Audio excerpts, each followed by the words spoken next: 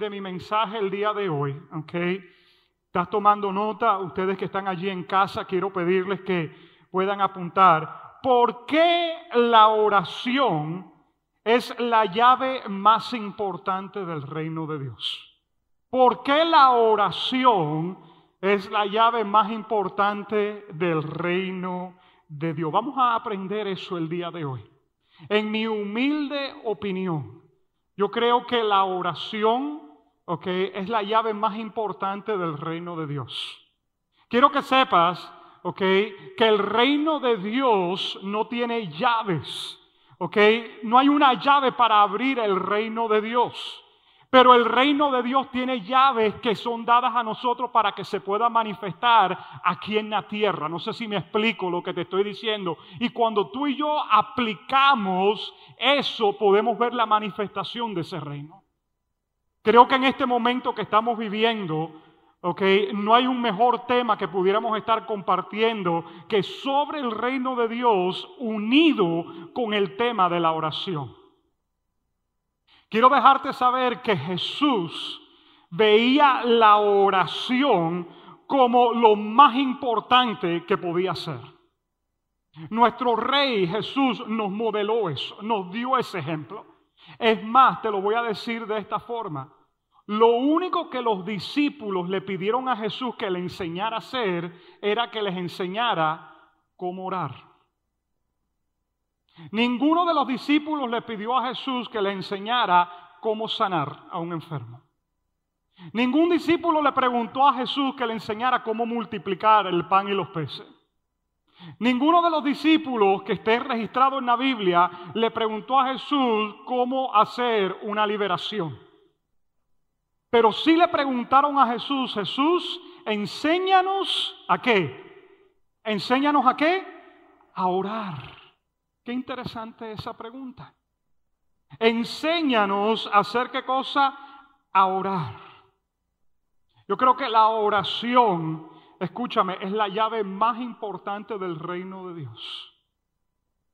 Y el ayuno, yo creo que, escúchame bien, es la herramienta más importante de la oración. Las dos van de la mano. Ahora, confiésense los que están aquí cuántos no les gustan ayunar. Levantemos la mano, porque yo soy de los que no me gusta ayunar tampoco.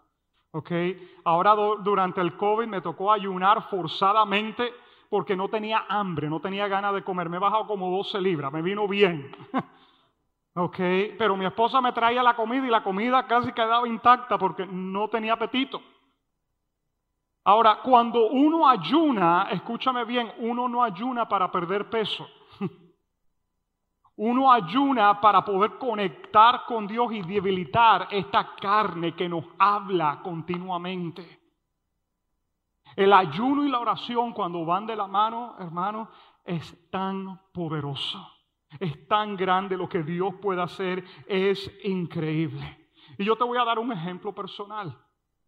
Hace muchos años atrás, cuando este caballero buen mozo que está aquí estaba soltero todavía y pesaba 30 libras menos de las que peso todavía después de la pérdida de las libras, ¿verdad? Me acuerdo yo que yo me fijé en esta dama que está aquí al frente sentada. Y yo me empecé a fijar en ella y yo tuve la pregunta, Señor, ¿será esa la mujer que tú tienes para mí? Yo me gozo cuando veo solteros en este lugar y ustedes que están solteros que pueden mirar por esa cámara y escuchar esto. Porque la historia mía fue una historia, impresionante. Yo tuve hasta un profeta que vino aquí a la iglesia llamado Randy Leshner. Y pastor Randy vino aquí un día y dijo, manden a llamar al pastor de jóvenes que tengo una palabra para él. Y yo ni estaba en este edificio, yo estaba en el edificio del lado enseñándole a los jóvenes. Y cuando me van y me tocan la puerta y me dicen, Chris, te voy a cubrir la clase porque te están esperando en el templo. Y yo, ¿cómo que me están esperando en el templo? El profeta tiene una palabra para ti. Yo vine bajando, pero las piernas me iban temblando así. Y me ponen al frente de toda la iglesia. Y ese día el profeta dice, estoy preparándome para traerte tu esposa. Yo casi me caigo así como condorito, así para atrás. ¿Verdad? Y dice, y tú has sido como un hombre que ha estado labrando su propio terreno y tiene un tesoro en ese terreno y no sabe que va a llegar el día que tú te vas a presentar ese tesoro a ti mismo. Decía, oh my God, esto parece un salmo así, una poesía del rey David o algo. Y dice, y los ojos de ustedes están cerrados, pero se chocarán y se abrirán los ojos y verás y dirás, siempre estabas allí y no sabía que eras tú. Después de eso tuve varias que venían y se chocaban conmigo. Y decía, pastor, ¿seré yo? Y decía, no creo que eres tú. Oye, las mujeres son cosas serias. De verdad que se me chocaron unas cuantas conmigo. Ay, pastor, estoy chocando contigo. Y dice, pero yo me voy por el otro lado, tranquilo. Y cuando me soltaron esa palabra, ella hoy me dice que ella sentía que Dios le estaba hablando, que era ella. Eso es tremendo. Pero ya yo, a partir de ahí, empecé a desarrollar unos sentimientos hacia ella. Y el Señor, ¿será que no es? Pero yo había vivido muchas situaciones emocionales antes, con diferentes muchachas que me habían gustado. Y cuando llegó este momento, dice, Señor, yo necesito que tú me confirmes si esto es tuyo o no. Porque, oye, qué feo es cuando uno está dando paso, pero uno no sabe si los pasos que está dando son los correctos. Yo no sé si eso te ha pasado a ti. Uno dice, Señor, ¿será que es por aquí? No es. Cuando la cosa no está clara, ¿sabes qué? Mejor quédate quieto en primera base. No avances a segunda base. Quédate allí donde tú estás. ¿Y sabes lo que yo hice? Yo me fui 3 días después de eso a un tiempo de oración y de ayuno. Me renté una habitación en un cuarto en Miami Beach y me fui y me metí allá. Y como estaba sin plata, no tuve ni que gastar comida. Y yo dije, Señor, yo voy a ayunar en estos días. Y Señor, yo quiero que tú me reveles si esta es la mujer que tú tienes para mí. Y después de estar metido ahí 3 días en oración y en ayuno, yo salí de ahí, queridos, con una convicción en mi espíritu. Y después llegó un momento difícil, pues entonces me tocó ir a sentarme con el suegro. Y yo me acuerdo ese día que nos sentamos allí en la oficinita de la casa de Lagomar y le compartí a él cuáles eran las intenciones que habían en mi corazón hacia ella. Pero todo eso salió de qué cosa, de un tiempo de hacer qué cosa, de orar, de ayunar, de buscar la confirmación de parte de Dios. Señor, esto es lo que tú quieres que yo haga. Y yo quiero animarte en este día y decirte que cuando tú estás orando, tú no estás perdiendo tiempo, estás recuperando tiempo. Cuando tú estás orando, tú puedes asegurarte que las decisiones que tú estás tomando son certeras, no en el aire. Porque cuando tomas decisiones en el aire, entonces después pierdes tiempo recuperando el error de las decisiones. ¿Entienden lo que les estoy hablando? Qué bueno es poder tener una herramienta de parte de Dios y ponerla en práctica y decir, Señor, tú me vas a guiar. Tú eres el que me vas a llevar de la mano en todo esto. Así que después de todo este tiempo creo que el Señor contestó nuestra oración. ¿Ok? Tenemos 16 años de casado, vamos para 17 ahora. El próximo año tenemos nuestros 4 hijos. Dios ha sido más que bueno. Quiero dejarte saber que en la mente de Jesús, ¿okay? La actividad más importante que tú y yo podemos hacer como seres humanos es orar. Más que servir, más que poner un servicio, una destreza, un don delante de Dios para que Él lo use, la actividad más importante, la prioridad número 1 es que tú y yo podamos venir delante de Dios en oración. Y vamos a ver por qué en este día. Es más, te lo voy a comprobar. ¿Cómo dijo Jesús que se debería llamar este lugar en el que estamos? ¿Casa de qué? La casa de mi Padre será llamada casa de oración. ¿Por qué? Porque Jesús, cuando veía una reunión como esta, decía, lo más importante que pueden hacer es hacer ¿qué cosa? Orar. Pero qué interesante que no le llamamos hoy en día a esto casa de oración. ¿Sabe cómo le llamamos? Casa de adoración. Houses of worship. The houses of worship have been closed. Decían, las casas de adoración han sido cerradas durante el tiempo de cuarentena. No. Houses of prayer es lo que Jesús le llamó. La casa de mi Padre debe ser llamada casa de oración. Porque Jesús sabía que lo más importante que podíamos hacer era hacer ¿qué cosa? Orar delante de Él, estar orando constantemente. Ahora, la pregunta es, si esa es la forma que Jesús los ve, ¿por qué entonces nuestras reuniones de oración no son las reuniones más grandes?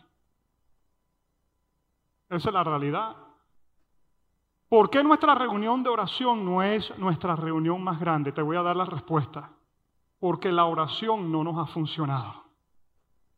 Y nosotros como seres humanos no nos gusta hacer las cosas que no nos funcionan. Nosotros queremos resultados, ¿verdad que sí? Yo soy así. Algo que me pierde el tiempo y que no me da resultado, yo no lo voy a hacer. Pero si algo me da resultado, entonces lo voy a hacer. Pero como la oración no nos ha dado resultado, ¿sabe lo que hemos dicho? ¿Sabes qué? Dejemos que ese grupito de 4 o 5 mujeres que están solteras y la mayor ya están mayores ya, que ellas oren. Pero yo me voy a ver el juego de fútbol, o el juego de baloncesto, o me voy a cenar con mi familia, porque la oración es para unos cuantos, porque esto no me funciona a mí. ¿Cómo tú sabes, pastor? Porque me lo han dicho. Hay gente que me dice, pastor, ora por mí, porque Dios no me escucha a mí, pero te escucha a ti. ¿Y eso dónde está en la Biblia? Dios escucha la oración de cada uno de nosotros, y lo vamos a ver ahora en un momento.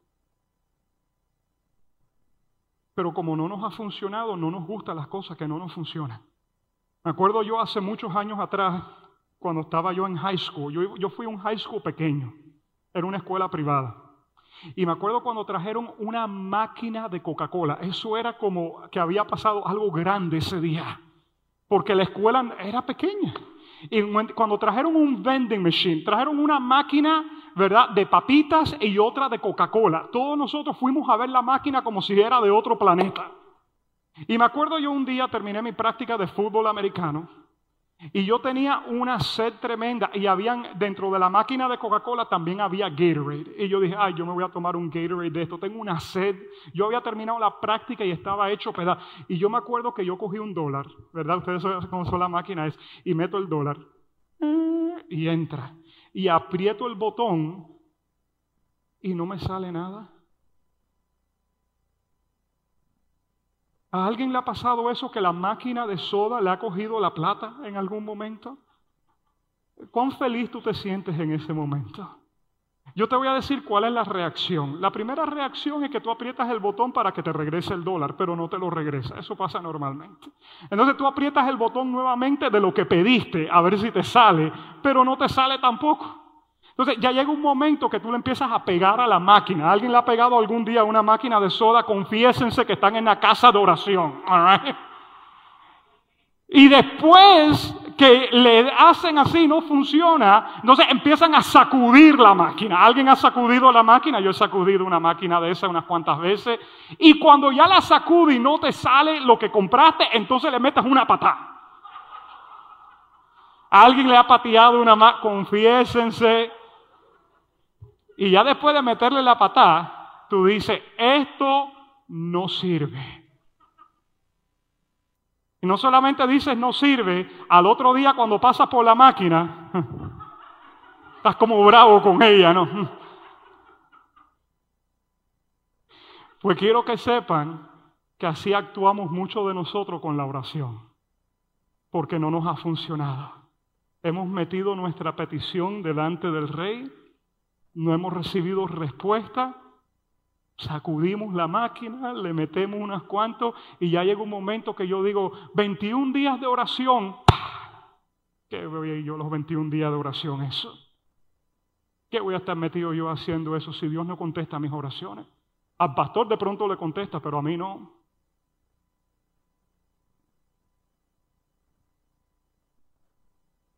Y Jesús dice que es lo más importante que tú y yo pudiéramos estar haciendo. Entonces, la pregunta es, ¿por qué la oración es la llave más importante del reino de los cielos? Yo tengo 3 puntos. Como todo buen sermón tiene siempre 3 puntos ese buen sermón, así que te voy a dar los 3 míos. Primeramente, tenemos que entender que cada religión practica el arte de la oración. Cada religión practica el arte de la oración.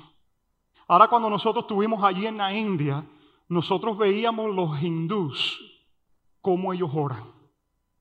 Y veíamos gente vestida así, con sus vestiduras y su sombrero y sus cosas aquí en la cabeza. Y esa gente ora como ustedes no tienen ni idea. Los budistas se visten de naranja, se van allá arriba a las Himalayas y están orando también. Los musulmanes oran. Cientología oran. Todos están orando. Toda religión ora. Todos oran porque hay un mecanismo. Escucha lo que te quiero decir en este día. Religioso. ¿Ok? Que la humanidad pone en práctica. Y vamos a ver por qué es eso. Hay un deseo. Escuchen lo que les voy a decir. Ustedes que están en casa, presten atención. Si me pueden poner, guys, acá arriba el tiempo que me queda, porque si no yo le voy a dar aquí hasta las 3 de la tarde sin problema. Tengo cosas aquí para hablar. Pero por amor a los que están aquí, los que están en casa. Hay un deseo de contactarse, escúchame bien, y comunicarse con lo sobrenatural que es inherente en cada espíritu humano. Cada espíritu humano, y no te dejes engañar, porque hay gente que dice, no, yo soy ateo y yo no creo en Dios. No. Todos, 7 billones de personas que hay sobre la tierra, cada espíritu humano quiere conectarse con lo sobrenatural. Cada espíritu humano quiere conectarse con el más allá. Aún los ateos, el día de su cumpleaños, leen el horóscopo para ver de pronto qué es lo que dice el horóscopo ese día. A ver si las estrellas están conectadas y este es el día. No. Una cosa impresionante. Que si Acuario, que si Tauro, que si esto, que si lo otro.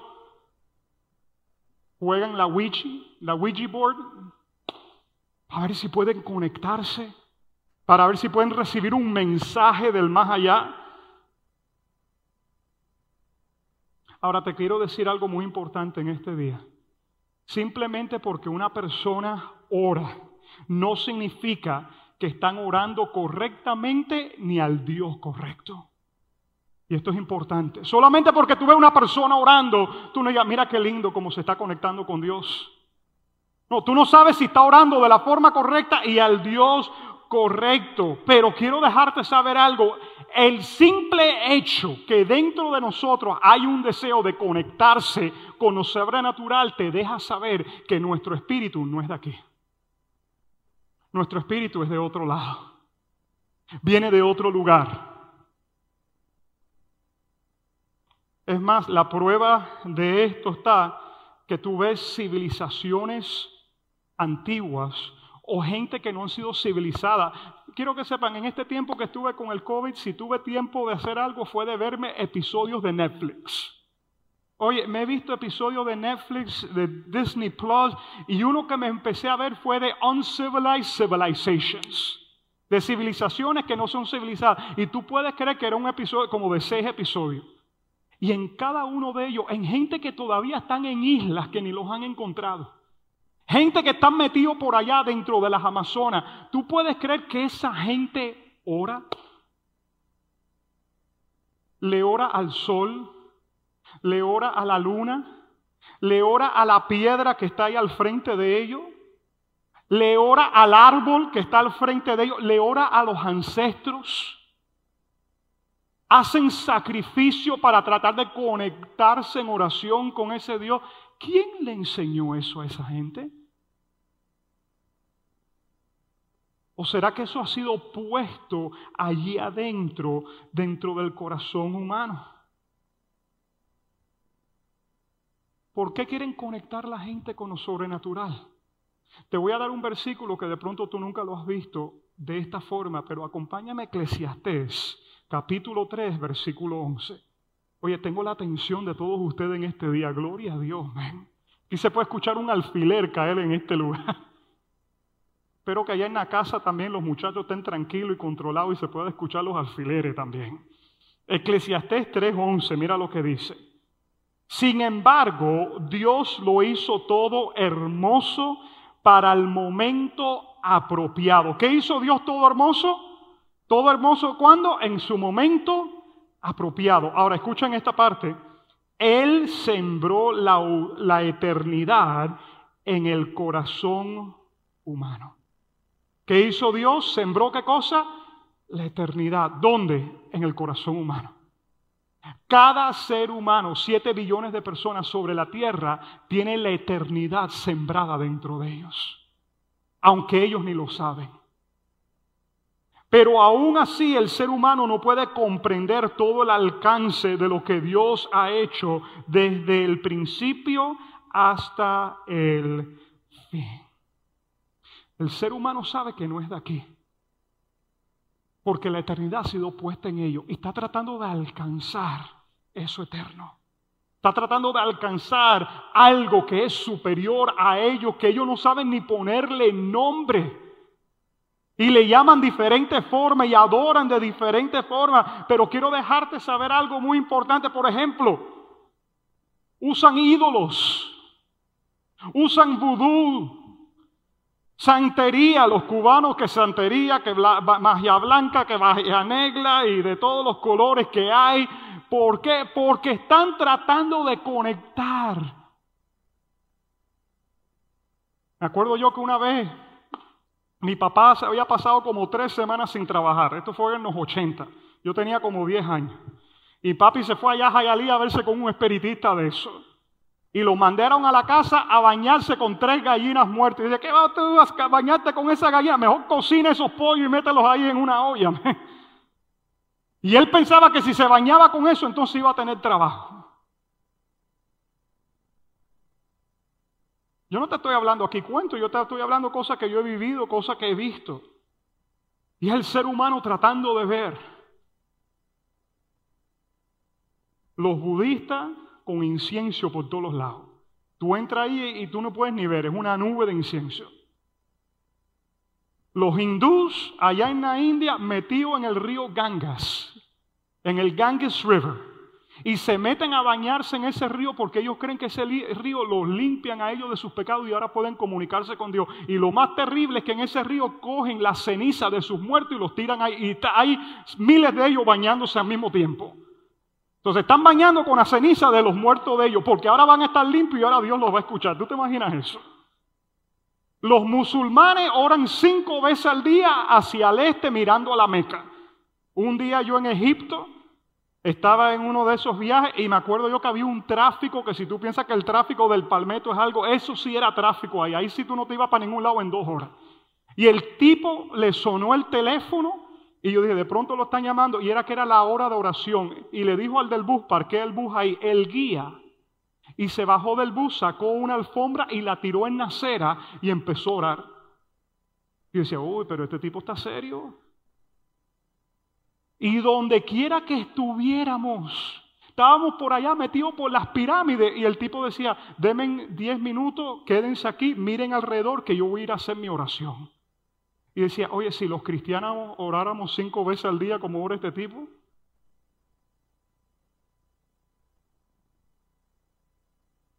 Todos son espíritus tratando de conectar con lo eterno. Y entonces llegas a Israel. Y los que han estado aquí conmigo en Israel o en algún momento, ven el muro de los lamentos. Y en el muro de los lamentos, ¿cuántos judíos hay allí? Moviéndose así para adelante y para atrás, con las cosas puestas en los brazos, en la cabeza, tienen la palabra de Dios metido en una tablita que hay aquí. Y tú ves eso y tú dices, ¿qué es esto? ¿Qué es lo que está pasando aquí? Personas tratando de conectar con lo eterno. Quiero dejarte saber que la oración es tan común porque es el hombre buscando ayuda desde otro lugar. Ese es mi primer punto. El segundo que te quiero dar, apunta. La oración no es una opción para nosotros, sino tenemos un mandamiento de orar. Para nosotros, hijos de Dios, ciudadanos del cielo, no es una opción orar. Si hasta el día de hoy tú has visto la oración como una opción, ¿lo hago o no lo hago? Quiero dejarte saber que no es una opción, es un mandamiento. Mateo capítulo 6, versículos 5 al 8. Este es Jesús hablando y mira lo que Jesús va a decir. Dice, cuando ustedes oren, para ahí. Cuando ustedes oren, ¿pueden ponerme el versículo allí atrás, por favor? En la pantalla, Mateo capítulo 6, versículo 5. Dice, cuando ustedes oren, ahí está, no, en español. Nueva Biblia de las Américas. Cuando ustedes oren, no está dando la opción si ustedes oran. Jesús dice, cuando oren. Él está esperando que ustedes vengan a orar. Él está esperando que haya un momento de oración. Dice, no sean como los hipócritas. ¿Cuántos saben lo que es una persona hipócrita? Levante la mano. Okay. ¿Alguien conoce a alguien que es medio hipócrita? En nuestra cultura eso no es una palabra muy nice. En el tiempo de Jesús, eso no era una mala palabra. En el tiempo de Jesús, una persona hipócrita, te voy a explicar lo que era. Esto es una palabra griega. Y en el tiempo de Jesús, los griegos inventaron el teatro. Inventaron las obras de teatro. ¿Ok? Y un hipócrita era un actor de esos griegos, escúchame bien, que para hacer su parte en actuación se ponía una máscara.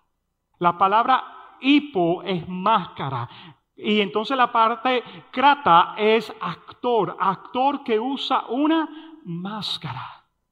Y un actor, préstame atención, podía ser una persona que actuaba su papel, se volteaba, se cambiaba la máscara y la misma persona estaba actuando otro papel. Se iba atrás, se cambiaba la máscara y usaba otro papel.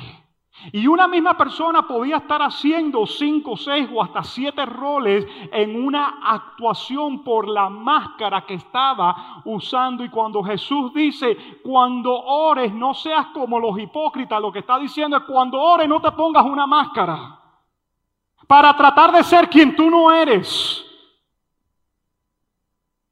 Sé quien tú eres cuando vengas a orar. No trates de impresionar a Dios. No trates de engañar a Dios. No seas una persona esquizofrénica que un día eres una cosa y otro día es otra. O un día oras por una cosa y el otro día estás orando por otra cosa que es diferente a la que oraste ayer. Y Jesús está diciendo, no sean hipócritas en su oración. ¿Me están entendiendo lo que les estoy diciendo? Espero que esto les pueda servir a ustedes. Él está diciendo, sean íntegros en su oración. Porque el Dios al que ustedes le están orando es un Dios, escúchame bien, santo. Tú sabes que la palabra santo en inglés es holy, completo. Santo significa de apartado íntegro, una sola pieza. Si Dios es una sola pieza, es íntegro, tú también sé íntegro cuando vengas delante de Él. Para que sea uno hablando con uno y no uno hablando con 10 porque tienen diferentes máscaras puestas.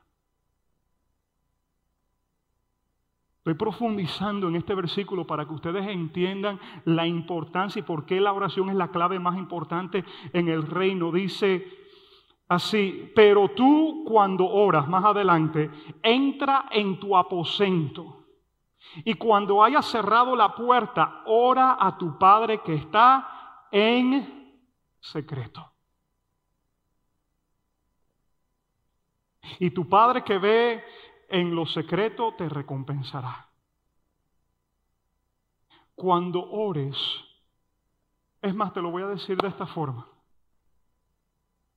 Tú sabes que para Jesús la oración corporal no era algo que ellos hacían. Tú nunca ves a Jesús orando con los discípulos. Tú ves a Jesús orando y los discípulos por acá esperando que Él termine de orar. Porque la oración no era algo corporal, la oración era algo privado. Lo que tú haces en secreto, tu Padre que ve lo que tú haces en secreto te va a recompensar en lo público. La oración es algo íntimo entre tú y Dios. Ahora, hay momentos de oraciones corporales que vemos en la Biblia. Oraciones que fueron llamadas toda la nación a orar. Pero la práctica principal de la oración es tú allí en tus rodillas, escondido en un lugar donde solamente Dios te ve orando. Y esto es lo que yo te voy a preguntar. ¿Cuándo fue la última vez que Dios te vio allí en lo secreto orando? Porque Dios solamente puede bendecir a aquel que se aparece al salón del trono. Si tú nunca apareces al salón del trono, aunque Él te quiera bendecir, no te puede bendecir. Yo quiero bendecir a mis hijos tienen que estar donde yo estoy para poderlos bendecir. Si tú nunca te apareces para recibir la bendición, aunque Él quiera bendecirte, no te puede bendecir. Qué importante es ir a ese lugar, apartarte, ir allí, estar con Él. Así que cuando ores, Dios está esperando vernos en oración. Es un mandamiento del Rey que debemos aparecernos delante de sus cortes cada día. Él quiere verte allí. Él quiere verme allí también. Ahora, ¿por qué nos manda a orar? Tercer punto, y cerramos. Estamos hablando de por qué la oración es la llave más importante del reino de los cielos. Tercer punto, la oración es la licencia terrenal para la interferencia celestial. Te lo voy a decir de esta forma nuevamente. La oración es licencia terrenal para interferencia celestial. Dios quiere obrar en los asuntos de los hombres, pero Él ha decidido en esta tierra no obrar si no es a través de los hombres. Presta atención a esto es muy importante. Dios es espíritu, pero esto es un mundo físico. Y aunque Dios, siendo espíritu, quiere moverse en este mundo físico, Él ha establecido leyes espirituales. Dios es soberano, Dios es todopoderoso, pero Dios ha establecido leyes espirituales para que se pueda mantener el orden en el universo. Y dentro de ese orden es que la tierra ha sido dada a los hombres y el cielo es de Él. Y Dios no hace nada aquí en la tierra si no es a través de uno de nosotros. Te voy a dar el versículo, póngame ahí, Salmo 115. Versículos 15 y 16. Mira lo que dice esto. Bendito sea el Señor, que hizo los cielos y la tierra. Los cielos son los cielos del Señor. ¿De quién son los cielos? Los cielos son del Señor. Ustedes que están en casa, los cielos son del Señor. Pero mira aquí. Pero la tierra le ha dado ¿a quién? A los hijos de los hombres. ¿De quién es la tierra? De nosotros. Por eso los problemas que hay en esta tierra, no le echen la culpa a Dios. Porque hay huracanes, porque hay terremotos, porque gente se mata. No le echen la culpa a Dios. La tierra es nuestra. Nosotros somos responsables por lo que pasa aquí en esta tierra. Eso es lo que esta palabra dice aquí. Los humanos, escúchame bien, son la autoridad legal que Dios ha establecido en esta tierra. Y para que Dios pueda hacer algo sobrenatural en esta tierra, nos necesita a nosotros a través de la oración. Te le voy a dar un ejemplo. ¿Cuántos de ustedes son dueños de su propia casa? Levanten la mano. ¿Cuántos de ustedes tienen una casa? Pagas un mortgage, tienes una casa, levanten la mano. Tú pagas un mortgage, ¿verdad? Tú compraste tu casita. Mi esposo y yo hace 2 años pudimos hacer eso. Eso es una bendición, ¿verdad? Todos los meses ahí estamos pagando nuestro mortgage, no estamos rentando. Pero la realidad es que esa casa no es tuya. La realidad es que esa casa es ¿de quién? Del banco. Tú dices que te voy a invitar a mi casa. Tú debes decir, no, te voy a invitar a la casa del banco. It's not your house. You're still paying for it. El día que tú tengas el título que dice paid off y tiene el nombre tuyo, entonces ahora sí es tu casa. Pero yo quiero hablarle a esa gente que están pagando mortgage igual que yo. Una pregunta te hago. ¿Cuándo fue la última vez que se te rompió el aire acondicionado en la casa y la gente del banco son los que vinieron a arreglar el problema?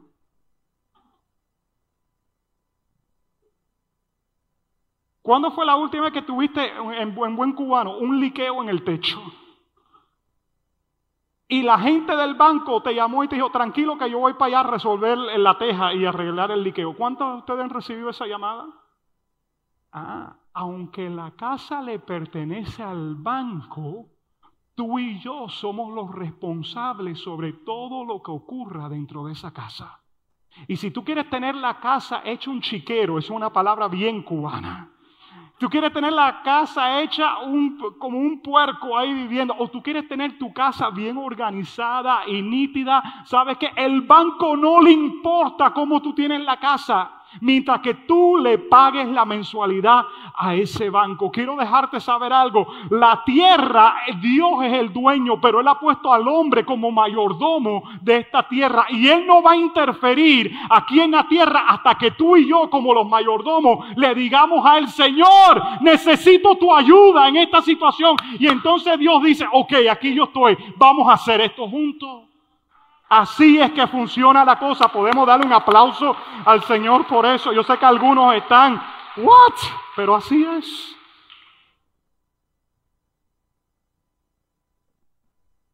Dios, claro que es el dueño de la tierra.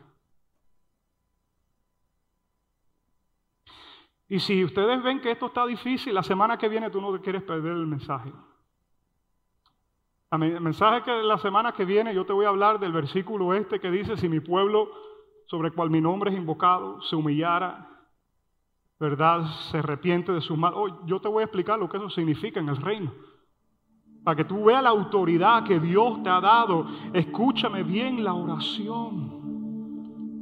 La oración es Dios recibiendo licencia de parte tuya para poder obrar en nuestros asuntos.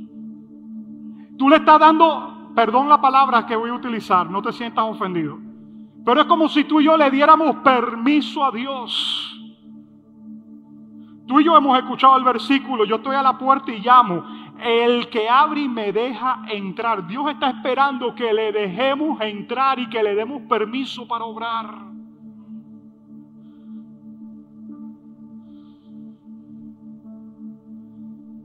Te lo voy a decir de esta forma, ya no hay mucho más que decir aquí.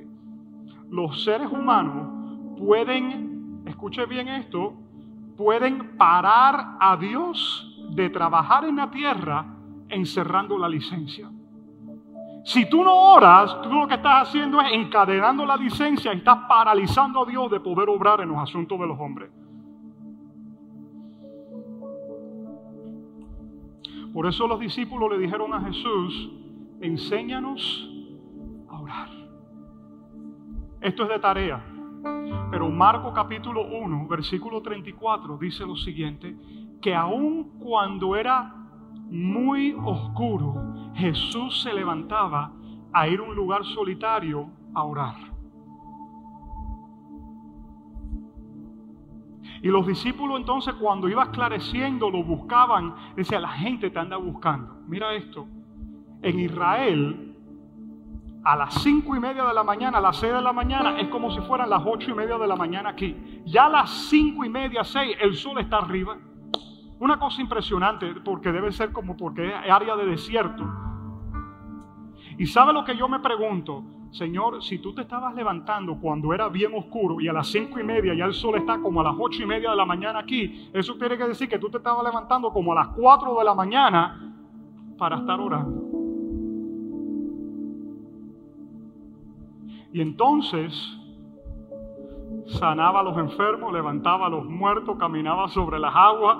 Y los discípulos dijeron: esto aquí tiene que estar conectado con esto allá. Yo no quiero aprender a caminar en las aguas. Yo no quiero aprender a levantar un muerto. Señor, enséñanos a orar como tú oras. Porque si tú oras de esta forma, entonces estos van a ser los resultados. La máquina ya no se va a quedar con el dólar. La máquina te va a dar los resultados.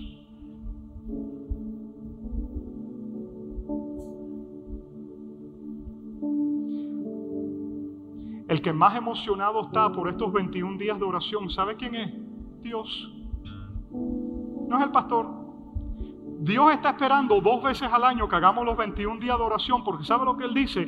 Por fin tengo gente ahí en la tierra que me va a dar licencia para hacer que el cielo se manifieste en la tierra. Estoy buscando. Por eso Dios dice: estoy buscando si alguien se puede parar en la brecha, alguien que pueda pararse entre el cielo y la tierra para poder manifestar lo que yo quiero manifestar. Así que Dios está emocionado. ¿Cuál es el punto de acción? Yo he aprendido de mi esposa, cuando estoy predicando, siempre poder terminar con un punto de acción. Ella es muy buena en ser práctica. Así que los puntos de acción de esta enseñanza es: nos queda 7 días más de estos 21 días de oración. Vamos a aprovecharlos. 6 de la mañana aquí en persona. Pastor, yo estoy trabajando, no puedo llegar. Conéctate a las 12 por online. Estás en el carro, pon ahí el teléfono, pon eso, conéctate. Ve orando en el camino, 2:30 en inglés. El miércoles a las 8 de la noche vamos a hacer Numanite desde nuestra casa, online. Vamos a hacer Numanite, ¿para qué? ¿Sabes qué? Vamos a aprovechar esta última semana. Vamos a conectarnos bien con Dios. Y el sábado que viene a las 9 vamos a cerrar este tiempo de oración. Ay, pastor, pero yo no estoy yendo para allá porque social distancing. Hay que mantener la distancia social. Y yo quiero arreglar ese concepto aquí para terminar. ¿Sabes que yo no creo en la distancia social? Por eso te enfermaste. No. ¿Saben lo que yo creo? En la distancia física. Pero ese término de distancia social está incorrecto. Porque fuimos creados para socializar los unos con nosotros. ¿Cómo que distancia social? Yo puedo conectar por teléfono, yo puedo conectar por Zoom, yo puedo conectar y estar conectado socialmente. La conexión que no podemos tener es una física. Pero ese de distanciamiento social, eso viene del infierno, para separar a la gente y meterlos en depresión.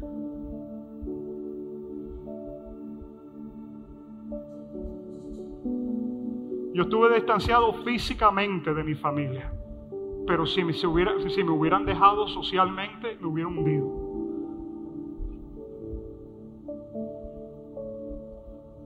¿Qué te está hablando el Espíritu Santo con esto? La oración es la llave más importante del reino de los cielos. Es darle licencia a Dios para moverse aquí en los asuntos nuestros. Yo quiero pedirte que tú cierres tus ojos aquí, allá en casa. Vamos a concluir. Great moment. Great moment. Un buen momento. Porque Él está aquí. La Biblia dice que donde hay 2 o 3 reunidos en su nombre, Él está presente. Él está allí donde tú te encuentras. Él está aquí con nosotros. Yo quiero que tú tomes 30 segundos, 1 minuto, y le preguntes al Espíritu Santo, ahí donde estás: Espíritu Santo, ¿qué tú me quieres hablar con esto a mí? Pastor acaba de soltar una palabra para todos, pero personalmente, ¿qué tú me quieres decir a mí ahora mismo? Y deja que Él lo aplique a tu vida. Deja que Él te dé la receta personal en este momento, como un buen doctor, como un buen médico. Y quiero darte a ti, Señor, permiso para que tú puedas trabajar en lo que tú quieras hacer aquí en la tierra. Comenzando con mi familia, Señor, con mi hogar. Te pido que tú te manifiestes en mi hogar, en mi familia, Señor. En mi contorno, Padre. Toma control de cada situación alrededor mía, oh Dios. Permite que te podamos glorificar en cada cosa que hagamos. Y que el reino pueda venir a la tierra a través de nuestra oración. Yo te doy gracias, Señor. Y así mismo en este espíritu de oración que hay, yo puedo sentir cómo el Espíritu está tocando los corazones. Pero si tú estás allí en casa o aquí presente y tú nunca has invitado a Jesús para que sea tu Señor y Salvador, la Biblia dice que todos hemos pecado, que no hay justo ni uno solo, pero que Jesús murió por ti y por mí para pagar por nuestro pecado, y que ahora tú y yo podamos ser hijos de Dios y ciudadanos del reino de los cielos. Y si el Espíritu Santo hoy tú sientes que te está tocando el corazón y tú sientes que te está diciendo: ese eres tú, quiero dejarte saber que ahora yo te voy a dirigir en una oración que yo quiero que tú repitas. Y al hacer esta oración, la Biblia dice que tú te estás haciendo un hijo, una hija de Dios. Así que, repitiendo conmigo, di las siguientes palabras: amado Padre Celestial, yo te doy gracias por tu gran amor hacia mí y por entregar a tu Hijo Jesús a vivir una vida perfecta y morir por mí en la cruz. Hoy yo lo recibo a Él como mi Señor y mi Salvador. Te pido perdón por todos mis pecados. A partir de este momento, yo me declaro tu hijo, tu hija. Y te pido que me llenes con tu Espíritu Santo y me ayudes a vivir para tus propósitos a partir de este momento.